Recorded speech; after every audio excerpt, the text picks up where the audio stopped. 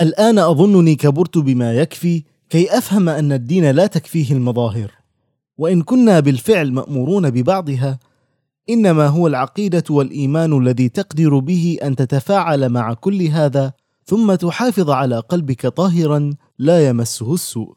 هو أن تزداد تشبثا بالأنقياء في كل أرض، الطيبين في كل بقعة من الكون، أسوياء النفس والسريرة. وأن المزج بين الإيمان والتفاعل مع الحياة هو أكبر تحد في هذه الحياة، وهو الاختبار الأقوى، وهو المعادلة الصعبة. وأن يكون قلبك دائما على ترمومترك الخاص الذي وضعته لنفسك، لا ترمومتر الحياة، لأنك تدريجيا قد تكذب دون قصد، وتفشي الأسرار بسلامة نية، وتسرق وتراه حقك الكامل، وتخدع صاحبك خوفا عليه، وتدمر إنسانا من فرط حبك له. أصبحت أفهم أن الدين هو أن توغل في الأخلاق دون رفق، في الصدق دون شائبة، في الحب دون منفعة، في الصبر دون تذمر، في التضحية دون من، وفي الإخلاص دون مقابل. الدين هو أن تخالط الناس وتصبر على أذاهم دون أن يمس الأذى نفسك وقلبك، ألا تشوه فطرتك التي فطرك الله عليها.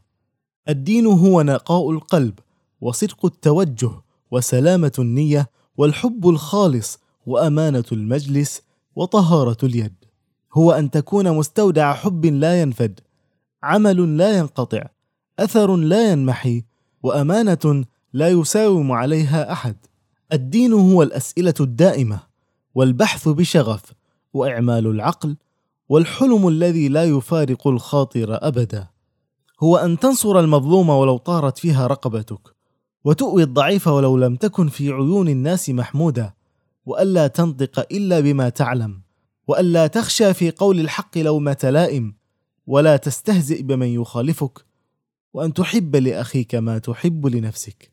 الدين فعلا في أبهى صورة له هو أن تخالق الناس بخلق حسن.